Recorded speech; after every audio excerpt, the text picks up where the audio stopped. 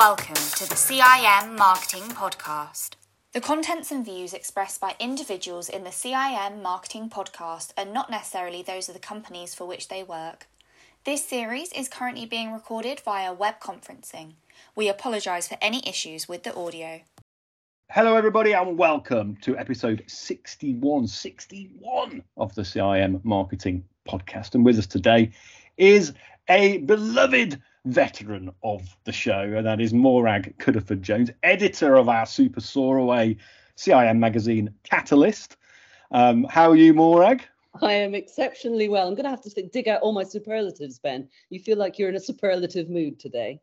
Perhaps we'll see. But you know, the superlatives keep on coming because we have a great guest with us today from a fantastic brand, Claire Martin, who is the founder of lingerie brand Confident Tiger and is from Blue Cactus Digital. Claire, how are you? I'm very good, thank you. It's lovely to be here. It's lovely to have you. And we'll be looking forward to hearing from you a little bit later on. But first, before we come to you, Claire, I'm going to ask Morag to round up what is in this next edition of Catalyst. I should say Catalyst is due on your doormat in about a week's time. So you should look for that popping through the post in the next 7 days or so. But before you get it, Morag will be able to preview it for you. And Morag, what can we look forward to in this summer's issue? What can we look forward to indeed? It's interesting because as we were putting this issue together, it's very easy to be a bit Eeyore-ish about it. We're talking about sustainability in this edition. And we don't normally give over a whole edition, as readers will know. We try and cover a broad number of different topics in the mag. But it just so came together that a lot of people were talking about sustainability. And so we really do feel like we have given this edition over to the topic. And it's not surprising because it is in the headlines so very much at the moment. And the reason I said I don't want to be Eeyore-ish is because it is very easy to listen to the news and read about events that are coming up, things like COP that have just been, talking about people going down to can advertising, for example, Davos in the past, lots of different events where sustainability is being talked about. And it's not being talked about in massively positive terms. It's being talked about as being the biggest challenge and problem, I guess of our generation. Yeah. And as I said, it's very easy to feel Eeyore-ish and the headlines are 1.5 degree increase in temperature. Our target is not to reach that. We're nowhere close to that target. It's going to be impossible to reach net zero by 2030. We cover all of those, but I really hope that we cover those issues in as much of an actionable way as possible. As much of a way of saying, come on, guys, we are in a great position as a sector, as marketers, to do something about this. Someone's passed me a draft of your editor's letter. I don't think I'm revealing too much to our members when I quote just one quote from it, which suggests that you think it's as much as an opportunity as it is a threat. In fact, it may be more of an opportunity than it is a threat. You say, if there's one thing I would like to take away from this edition of Catalyst, dear reader, it's enthusiasm. 4 things: passion, drive, and yes, anger. So the balance of enthusiasm and passion with a bit of anger. What's made you angry? Well, I wanted people to feel strongly about it more than anything. So I guess anger, because we cover a number of issues in the magazine that address not only are we in a great position to be doing something about it, but perhaps some of our fraternity, sorority, some of our community aren't doing as much as they could, or they're not doing it with the wholehearted commitment that we'd like to see. And in some ways, treating sustainability with less than 100% commitment makes you part of the problem, not the solution. It's as bad as not doing anything at all. And I think there are a lot of areas where, as marketers, we need to grasp the nettle very strongly, and we need to take our organizations, our leaders, our partners in sales, marketing, product development, production, manufacturing, all these things. We need to take our partners by the hand and say, this is what needs to happen. We are the group with our ears to the ground. We are the group that listen to consumers. We are the group that are capturing the zeitgeist. We're not the scientists. We're not the politicians, but we certainly are very much at the heart of all the things that are going on, and we can be facilitators. And we need you to come with us on this journey, because if you do it half-heartedly, if you do it half-assedly, we're not getting anywhere at all. And so, yeah, I put anger, because every time I talk about this, and I'm not what I would consider a typical environmentalist, just like I wouldn't say I'm what I would consider a typical feminist. I am both, though, because I live in this world and I have to be both. But it makes me angry and it makes me passionate. And I feel that everyone else should be angry and passionate too. Was there a light bulb moment when you came to sort of formulate this thesis before you got to work on the magazine? I'm not sure if it was a light bulb moment or a chipping away. I think maybe the chipping away led to a light bulb moment. I think the light bulb moment was seeing when we build this edition, we don't necessarily go out with the aim of commissioning lots of articles all on the same topic. But the simple fact is that when people were coming to me saying, we'd love to be in the magazine, we'd love to reach your readers, the overarching theme was always sustainability, sustainability, sustainability. And it gave that, I guess, was maybe my light bulb moment of saying, so many people want to talk about this from so many angles. This is now no longer a protest issue. It's no longer a political issue. It's no longer a side issue. It's everyone's issue, and we should be talking about it. It's everyone's issue, and it's mainstream, and it affects commerciality and it affects marketing in very profound ways, doesn't it? What then can we look forward to specifically? Is there a big cover story? Are you willing to leak a week ahead what we might see on the front page? Yes, there is loads of interesting stuff to delve into. So, for example, the thing that I was angry about is actually our cover story. Our great writer, Mary Lou Costa, was interviewing a great number of people, of whom Claire Martin, our guest, is one. We were talking about greenwashing. The Competition and Markets Authority is targeting the fashion industry first. It's not singling it out, but it had to start somewhere. And it's going, look, guys, you all make claims about how you're meeting net zero for 2030. You all make great claims about recyclability and circular economies and all these great things. But anytime we delve into these claims, so many of these claims are built on sand. They're just not worth the paper they're written on. Or you're focusing very much on one very individual thing that you're doing, which is great, and brushing the fact that you're actually not doing anything great on the rest of the organization. You're brushing it under the carpet.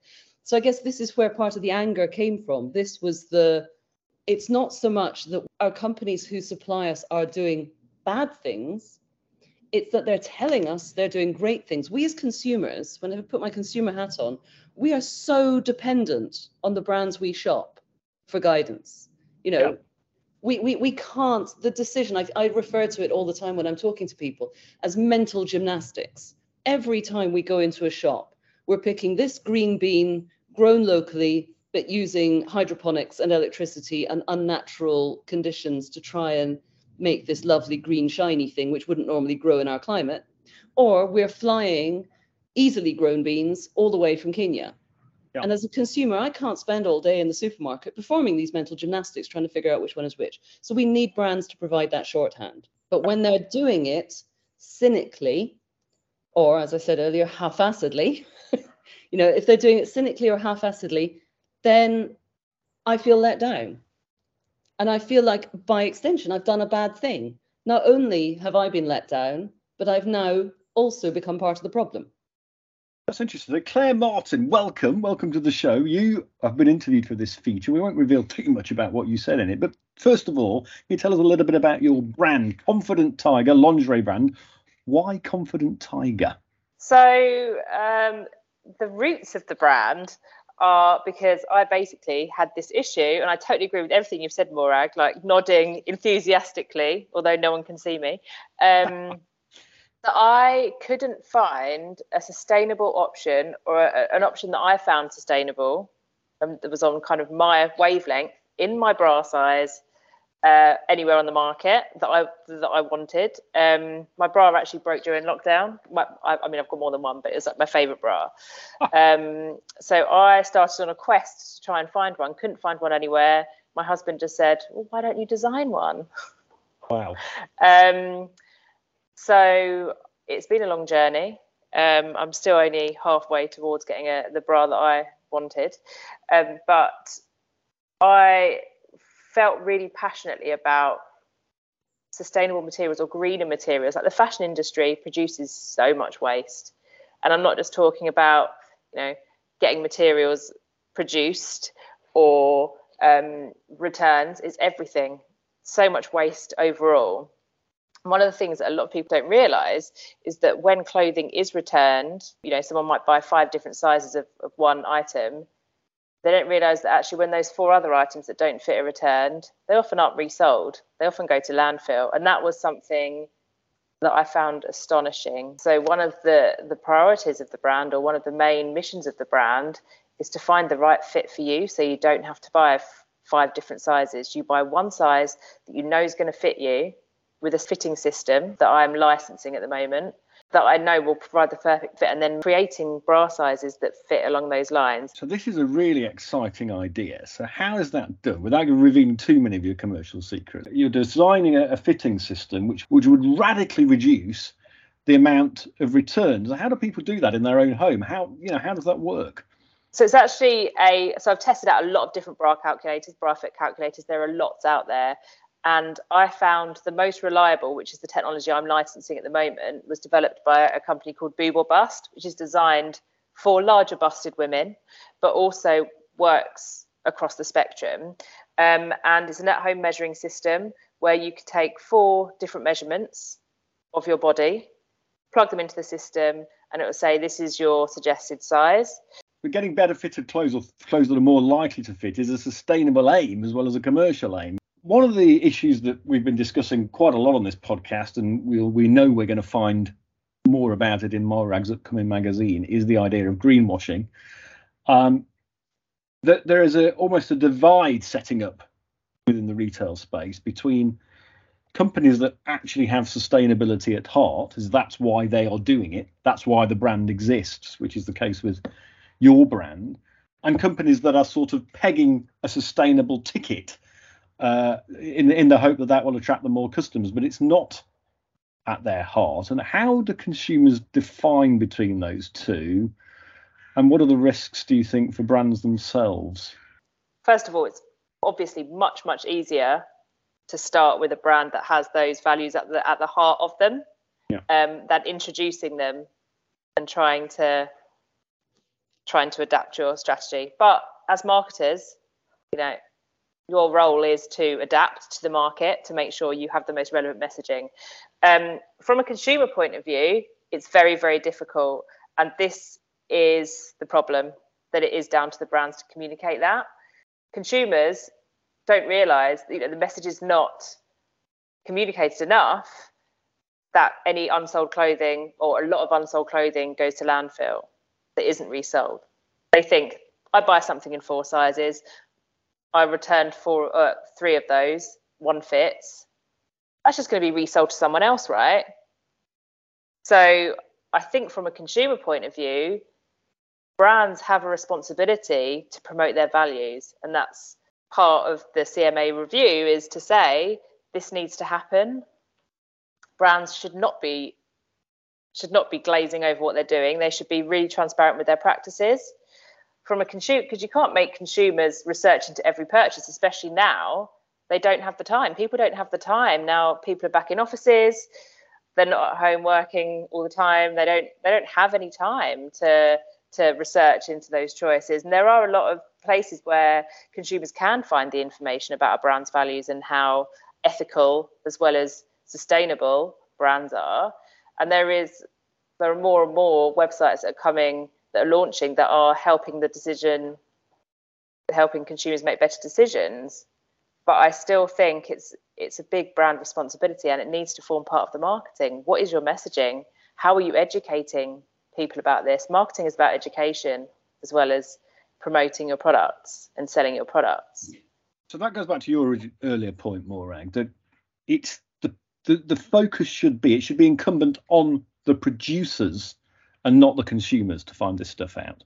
Well, if you want to be fashionable, which many of our listeners I sure do want to be fashionable, but also want to be sustainable, it shouldn't be their responsibility to have to find out who has got the sustainability credentials? Well, absolutely. I mean, the one person who knows what goes into their products is the people who produce the products. They don't have to hunt around anything. You know exactly what's in your product, where it's come from, where it's been produced. And if you don't, that's a real problem. Supply chain transparency is another massive issue where companies are sitting there going, well, we're whiter than white, or in this case, greener than green. And then you point out to them, but you use XYZ supplier who are dreadful. They're like, oh, but that's not us. It's like, well, it is you. If it comes from them, it's you. But I think the other issue is we need the education. We need the transparency.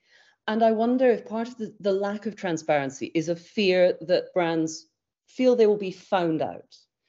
Now, when I mean found out, even brands who have the best will, as you were saying, Claire, you know, it's easy to start up because you can start up with a clean slate, you know, literally clean. You can make those decisions from the ground up and keep going. Re-engineering, reverse engineering processes is a lot harder. But the being found out, let's reframe that as we are honestly making a step towards, and we are making more steps towards. And the transparency of this is where we are, this is what we've always been, and now we're moving this forward. So you can now make an informed choice by saying, we do use fossil fuels in our production. We're working to not, but currently we use X% of fossil fuels. We currently source garments made in Bangladesh. We are working towards better labour practices. X% of our contracts are still stuck with X. We are working to extricate ourselves from this. You know, we're moving towards an environment. So ESG reporting, which is environmental, social, governance, which is a phrase that really trips off the consumer tongue. I do think that at some point they might have to come up with a cipher for that that's a little more consumer friendly. But that is becoming an increasingly important mandate for companies where they have to report financially with their annual reports.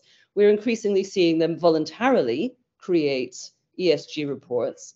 And I hope we're moving to a point where they will actually have to create ESG reports. And when they do that, that can trickle down. It can be translated by journalists in as much as you see in the national press on the headline business pages, Marks and Spencer's profits rise full, everything else. Those are easy headlines that the man on the street and the man and the woman on the street can understand that company's doing well or badly. So if ESG reporting becomes part of that, you can say XYZ retailers' green credentials improved or fell over a period of time. We can see that from the business pages. That then translates into how do we communicate that to consumers on the rails and on the shelves? What part do you think, Claire Martin, cultural leadership, media leadership, if you like, has to play? I mean, I have to put my cards on the table here and be honest. I've never actually watched an episode of Love Island, but I did see the headlines very recently that they have decided to use secondhand clothing throughout for all of their contestants' wardrobes, whereas before I believe they use very fast fashion brands. But what role does that sort of cultural leadership have? You know, they're a very popular show, popular with people who follow fashion, saying actually we're going to use vintage and recycled and secondhand clothing to dress all of our beautiful contestants. So I think this is a great move.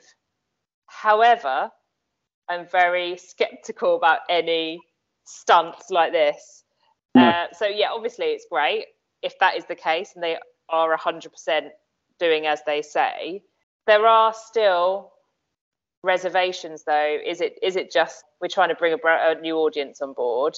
And actually, what other moves are they making to be more sustainable and greener? It's one part of it. It's like anything, a company, H&M, saying, oh, we use organic cotton. Okay, well, what else are you doing for that? Or it's like any other brand saying, well, we're ticking this box. What about the rest? It does have to be a one stage at a time thing. You can't expect brands to be able to do everything at once. I understand financial limitations, cultural change within the organisation as well as externally. So great, thumbs up from me. But what else? What are you going to do next time? Are you going to continue using this? Are you next? Don't forget about it next year. Are you a fan of Love Island, Morag? To my absolute horror, I discovered my 14-year-old son is. Anyway, Oh, right. that's enough of a comment on that. No, I'm absolutely with you, Claire. I think it's a statement of intention. And if they stop flying people to Ibiza to make a TV show who all live in Essex, then that might be a more sustainable step. But I also think it's quite interesting. I wonder how far that message will get. You know the company ASOS, Ben? Yep. What it stands for, what it used to stand for, was as seen on screen.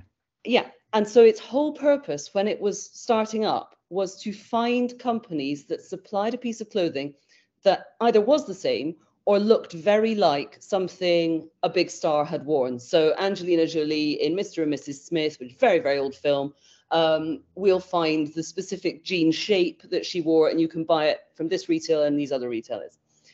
Love Island's recognise that not everyone, but a lot of people who watch Love Island are inspired by the outfits and want to wear exactly what these people did. It was very easy when they named the company these people wore things from, because they could go out and buy it. That was a tie-in. It was easy. But now, if you see someone in itty-bitty little shorts and a tank top, they might not know which shop it came from because it's an eBay vintage, but they may easily go to any number of high street stores and buy a very, very similar outfit.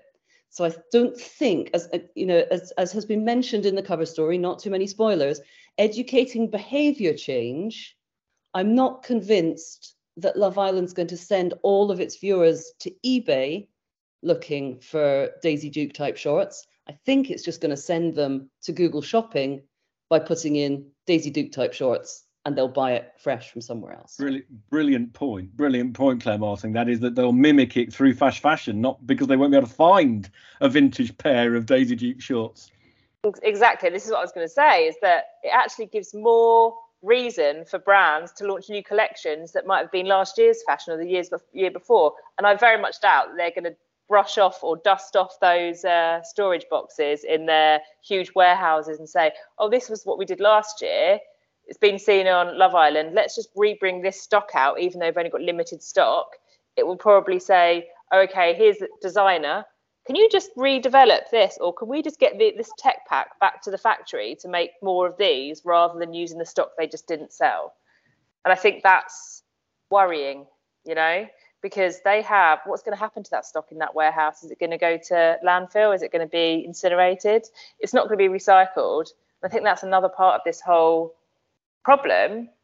Number one, the best thing any consumer can do is wear what they've already got. Don't buy more. Don't fuel consumerism. I now have a capsule wardrobe, and I'm fully aware that every week I wear the same 5 pieces of clothing. But that is the most eco-friendly way of doing it. And I must say, I am not the most eco person. My friends all think, oh my God, Claire, you run a green brand. You must just be absolutely impeccable and everything. And I say, no, I'm a human. I do what I can do. I make better choices than I used to.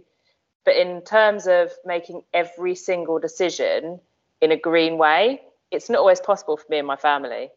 And I think if you're making the best out of the situation you have, that's the most you can do. But anyway, the second best thing you can do is recycle. So buy things that already exist. Don't fuel the new production cycle. Don't fuel fast fashion. Well, that's interesting, isn't it? First of all, the Love Islands of this world, showing doesn't mean a change in consumer behaviour. In fact, it may actually embed bad consumer behaviour when people try to mimic it through fast fashion. But on the recycling front, perhaps there is something there. I had a conversation with a lady, a young woman at, coincidentally, the CIM Sustainability Summit, who is a member of a clothing recycle and rental platform called HURR, spelled HURR. I've never heard of it. I think it only does ladies' wear, but very popular. There are a number of these platforms now where people can buy actually very high quality clothes, wear them for a few times or even just one time, and then put them back on the platform. This lady started as a buyer or a renteur. She rented a few outfits. She said she has to go to 4 or 5 gala events a year and wanted a nice dress for those events, and so she'd rent them, wear them once, and then put them back on the platform. She then realised she could rent out clothes, so she went and spent money on high quality fashion, wore it once, and then other women loaned it through the platform. Is that perhaps an interesting avenue for the future of fashion to make us more sustainable? I think it's definitely becoming more popular, and actually this is one of the thing that's exciting me about the future, is that there are so many brands that are doing this. I mean, competition is probably not great for them, but there was a couple of months ago a brand on Dragon's Den presenting for children's clothing, the Little Loop, and again there are lots of other brands that are doing the same thing, but it's trying to make that a unique proposition. And I'm actually working with quite a few clients at the moment through Blue Cactus Digital that are exploring options to make this easier for the consumer. It can be a very complicated concept, thinking, hang on, how does this work? And the other concern that I have... Well, hang on, why is it complicated? I've never used them, but they tend to be ladies' wear mainly. Have you used them, and why is it complicated? So a lot of the companies use credits rather than money. So you sign up to a subscription, you pay £10 a month, you get X amount of credits. Then you list your clothing that you want to sell. And then someone says, yeah, I'm interested in this, I want to buy it. So they'll buy it with their credits, or they can buy it with their own cash. But from a brand ownership point of view, the logistics of doing everything can be quite complicated. But then the other side, if I'm selling or renting or swapping my clothes, how does that work? So do I use my own packaging? From a green point of view, how are those customers sending those packages? Are they using the most carbon positive way of sending those? Is there a much bigger carbon impact because they're choosing an option and they haven't been educated on the best way to send those? So, Morag, it's an interesting idea. It seems to be gaining in popularity, but there are flaws and there is friction, like with lots of new ideas, that we need to overcome to make these things a sort of green reality. So this is where I think big marketers, big business can step in. So when we've got big fashion, and then they're going, right, we need to set up our own circular idea. We need to set up our own rental service. Well, hang on a minute, big fashion. You have the logistics. You have the staff. You have the warehouses. You have the pickup points. Can we not start working in concert with all these people who have built fan bases and customer bases and done all the hard work of reaching out and customer education?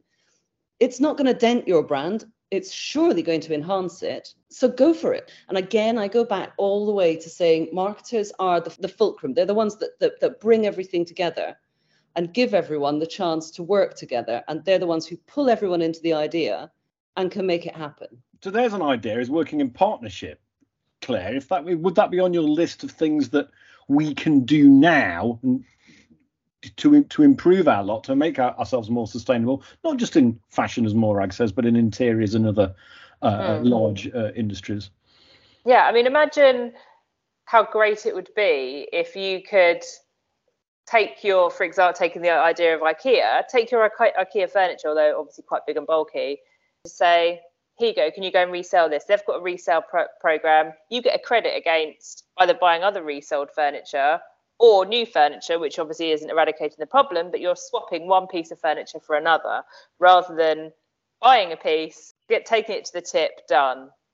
Yeah, and then IKEA recycle that furniture, upcycle that furniture, and then resell it. We talk about what the brands have done, but what role specifically, Claire, do you think marketers can have to making some of these ideas a reality? You know, what part can they play in educating brands, educating consumers, bringing the two together, facilitating this sort of stuff? So I think it's rewriting the story. Right. Rewriting your brand story and communicating that across all your marketing channels, consistent messaging that goes back to what you are doing, what you maybe aren't doing particularly well, but what you're working towards. And I think that's going to become a much bigger part of brand stories, and accepting responsibility, or accepting that you're not ticking all the boxes, but you need to change, and actually being a key part in the business to drive that forward. As marketers, part of your role is to see what consumer trends are, what consumers are talking about, and how you can turn that into part of your branding or part of your story. So I think, and it's thinking, trying to tell people or tell the consumers, communicate to the consumers how this life is going to be better for them, We spoke a lot about negatives and some positives. Is there anything you're particularly positive and excited about for marketers or as marketers in the sort of next 6 months to a year? We're on the cusp of a disruption, just in the way that financial services was disruptive. Now, when Monzo, Starling, all those banks came up, they haven't killed the traditional bank. They have about 8% of the market still, even the ones who are doing really well. I mean, Starling has something like its revenues went up 600%. So it's not, these aren't companies that don't work. But the challengers, they didn't kill the traditional banks, but they very much forced them to change the way they worked. So I can see all these small companies that are grabbing the attention of bits of the market, that are really plugging into a consumer desire to do something. And they can then show to the bigger companies, A, customers want this. At the moment, you're forcing your consumers. They may not be proactively going out and buying sustainability. They're still buying from you, but they're doing so with a lot of disquiet. You're forcing them into unsustainable behavior, and there's only so long that will last. So you take the lead. You use your considerable resources. I'm not saying it's not going to cost. It will cost you and it will cost the consumer to change. So if you can change and you can follow the example, partner with, change your processes, whatever, you will be the fintechs 12 months on. I fully believe that. If you embrace it and do the hard yards, you'll be fine. But Claire, the disruptors, the confident tigers of this world, will give the big boys and girls a much needed kick up the backside. I'm really hoping so. But I've been working in marketing for 12 years now, and the last 3 years I have seen the biggest shift in consumer behaviour, people looking to the small brands, and so I feel like every month I'm reporting different things to my marketing clients because it is so volatile. But this provides opportunity, I think, for marketers, and I find it so. I mean, it's a roller coaster, but I find it so exciting that 1 month Facebook ads are shot up in terms of returns. The next month plummeted, but Google ads have gone up. Or email marketing popularity, it's constantly changing. And I think that is a reflection of actually how wider consumer trends are changing. Where at the beginning of lockdown, where it was all about, let's be more eco, let's be more sustainable, let's research into small businesses we can support to keep them afloat rather than the bigger players. And now it's gone back to, I am a bit concerned from a consumer point of view. I'm really, really concerned about money. But actually, I'm still going to be looking for the businesses that give me transparency and that have a lower price point, that are providing the quality, that the products are performing their purpose, but they actually are still making sure that their products are sustainable. I don't know. I just think it's a really exciting time, especially for small businesses that are going to lead the way in changing the bigger brands' momentum. Volatile, Maura Cuddifer-Jones, but exciting. A bit like Catalyst magazine is most of the time. It'll be with us, I should repeat, in 7 days or so. Look out for it from the postman or postwoman popping it through the letterbox. Finally, I'll give the final word to you, Maura. If you could wrap up this fantastic organ that's coming through our letterboxes soon in 3 words, what will those 3 words be? I'm definitely going with exciting and volatile. Passionate. Exciting, volatile and passionate. That sounds like a good mix to me, ladies. Thank you very much indeed for joining us on the CIM Marketing Podcast today. Claire Martin from Confident Tiger, Maura Cuddifer-Jones, editor of Catalyst. Thank you very much for your time and your insights, and we'll see you both, I hope, again on another show quite soon. Thank you so much, Ben. If you've enjoyed this episode, be sure to subscribe to the CIM Marketing Podcast on your platform of choice. If you're listening on Apple Podcasts, please leave us a rating and review. We'd love to hear your feedback. CIM Marketing Podcast.